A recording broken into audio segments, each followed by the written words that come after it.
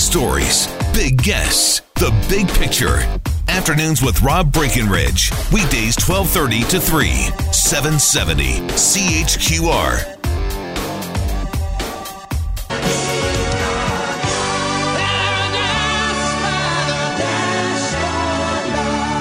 Yeah, one of the biggest songs off one of the biggest albums of all time, Paradise by the Dashboard Lights, off the 1977 album Bat Out of Hell by the man they called Meatloaf. Meatloaf, rock star, rock legend, actor, passed away this week at the age of 74. He certainly had an impact, had an influence. He was very unique. Now, Bat Out of Hell was his first smash, but it was not his first work. He had been in a couple of bands, was actually signed to Motown as a recording artist. Bat Out of Hell was a project he had been working on for some time with composer Jim Steinman. Obviously, the two had a very close relationship, became strained at various points down the road, including a big fight in the 90s over who got to record the song It's All Coming Back to Me Now, which ended up as a smash hit for Celine Dion. But the two were very much joined at the hip, and they combined to make Bat Out of Hell a massive success. So Meatloaf, as mentioned, passed away this week at the age of 74.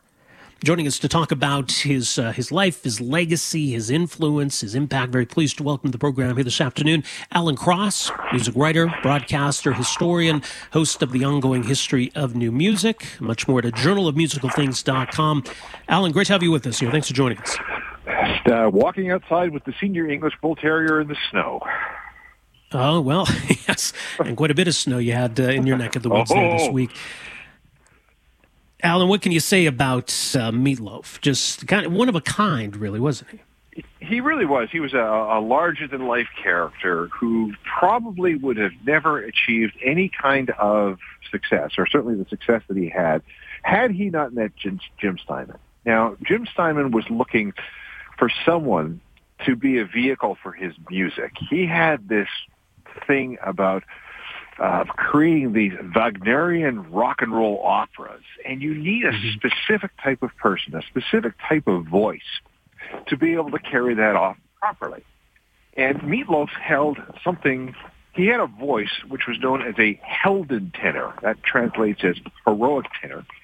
And that's a type of voice that is very powerful. It can belt out, into big, big rooms. And is quite rare. Most Helden tenors don't come along until they're in their late 20s or early 30s. But with Meatloaf, the story is that he was at a track and field meet in Dallas when he was in high school, and somebody lobbed a 12-pound shot put into the back of his head, and after he recovered from the injury, he found that he could sing in this rather amazing sort of way. And when Bat Out of Hell came out in October of 1977, there was really nothing that sounded like it. It was kind of, sort of concept album, kind of proggy, but at the same time, it was about as far away from punk as you could get. It wasn't disco, which was also really big. Yet at the same time, it became this massive hit. Eventually, 5 of the 7 songs on the album were released as singles. And it ended up selling somewhere north of 43 million copies, making it one of the top 10 selling albums of all time.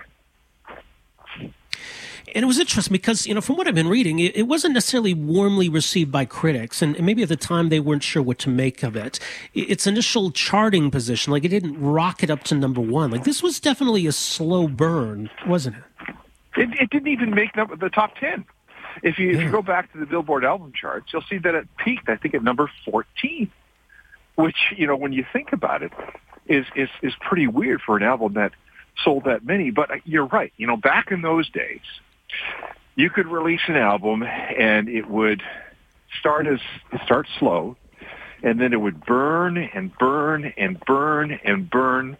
And it continues to burn today. I found it rather fascinating that Bat Out of Hell still sells 200,000 copies a year in the age of streaming.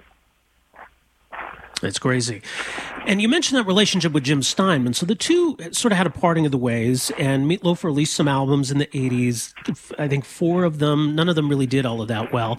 I know he went through some issues with his voice, I think, as you wrote about, that held him back. And then here we are, 1993, and I think at that point maybe people thought of Meat Loaf as kind of washed up. And so we get the sequel, Bat Outta Hell 2, 1993, once again, a major smash. It certainly was a major smash. And again, this comes out at the peak of grunge. So it's not exactly, perfect timing. But that album put Meat Loaf back on his feet. He had basically been bankrupt. He had lost his house. He was, suffering with his family. But he finally got back with Steinman. He finally fixed his voice. That album comes out, and it becomes the hit that puts him back on his feet for the rest of his life, basically. He continued to tour. Plus, he started getting all these acting gigs. He was in 65 movies. You might remember him in crazy. Wayne's World. He was in Fight Club, and so many Fight others. Club, yes. Fight Club's the one that stands out. It was, I don't know if eerie is the right way to put it. Like, it was kind of a haunting performance, that character he played in Fight Club, which is such, an unusual kind of movie to begin with. But I think that one stands out to a lot of people. He really had some acting chops. He did. He really did. I believed him implicitly. What I found strange when I finally met him was he was much smaller than I thought. He's shorter than me and not nearly as big. I mean, if you remember him in Fight Club, he gives Edward Norton that big hug, and he looks massive, but he's not. He was about, well, depending on who you talk to, he was either 5'10" or 6 feet. I go with 5'10". In fact, I go with 5'9". But anyway, there's another movie, and I'm going to have to see if I can find it tonight, movie called Roadie. Bad movie from the 80s where he played a rock and roll roadie, and I think he was part of, in this movie, he was part of Alice Cooper's road crew. Got to look that up this weekend. Wow. Now, he was born under the name Marvin, later changed his name to Michael, but we all knew him as Meat Loaf. And I can still remember as a kid hearing that for the first time. Like, I kind of giggle, right? I mean, it's almost like your name being like casserole or something. It's absurd, but we all got used to it. Like, we just sort of took it for granted. That's his name. That's Meat Loaf. Where did the name come from? A couple of things. It could have been from his father. When he was just 4 months old, his father called him, "Oh, look, he looks like a meatloaf." Or it might have been from his high school football coach, because he was a big kid in school and was really good along the offensive line. So that could have been it. I always spelled it wrong. It's 2 words. It's meat loaf, not meatloaf. And when you talk to him, you addressed him as meat.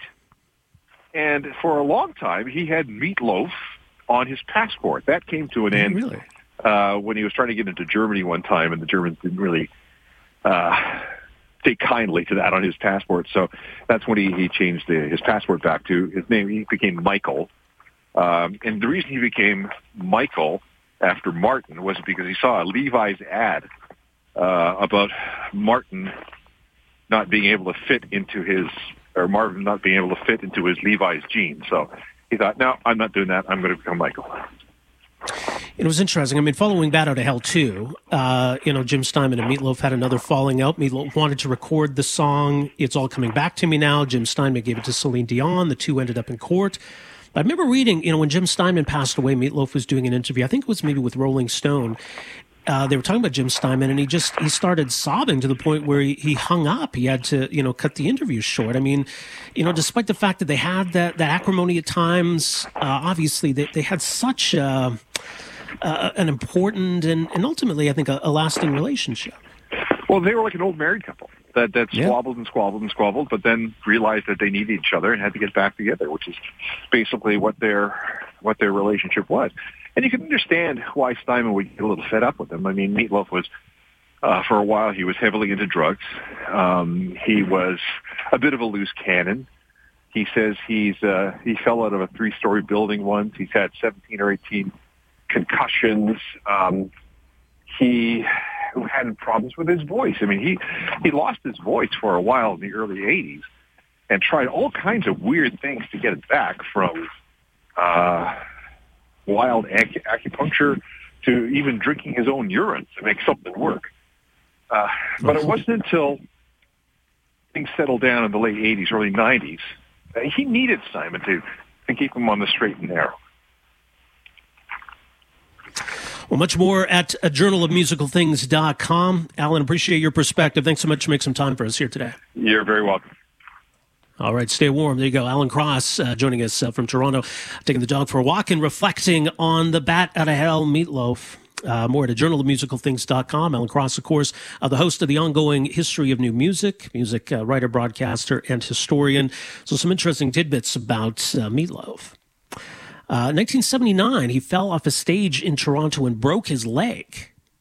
So this is right at the height of the popularity of Bat Out of Hell. And there's also a video from 2016 when Meatloaf collapsed on stage in Edmonton.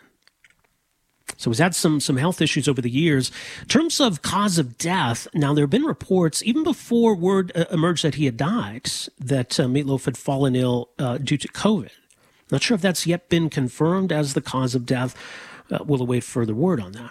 But it's interesting. I mean, if indeed that was, it was something that Meatloaf said about a year ago. He had kind of become frustrated, fed up, I guess, with a lot of pandemic measures and restrictions, and basically said, look, if I die, I die.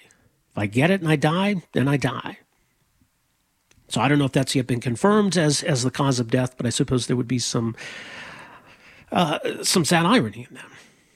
Anyway, yes, quite a career, quite a journey, a lot of ups and downs. But someone whose legacy, whose music is going to live on long after he's gone. Bat Out of Hell, for example, it was on the British charts for over 500 weeks. It was, I don't know if it still is, but it was for a long time the biggest selling album ever in Australia. So that's quite an impact. And it was obviously, quite an influential album, which still sells 200,000 physical copies every single year. Meatloaf dead at the age of 74. We'll take another quick time out here. We'll be back. More time for your phone calls, a few other things to get to. My name is Rob Breckenridge. Stay with us. Afternoons with Rob Breckenridge, starting at 12:30 on News Talk 770 Calgary.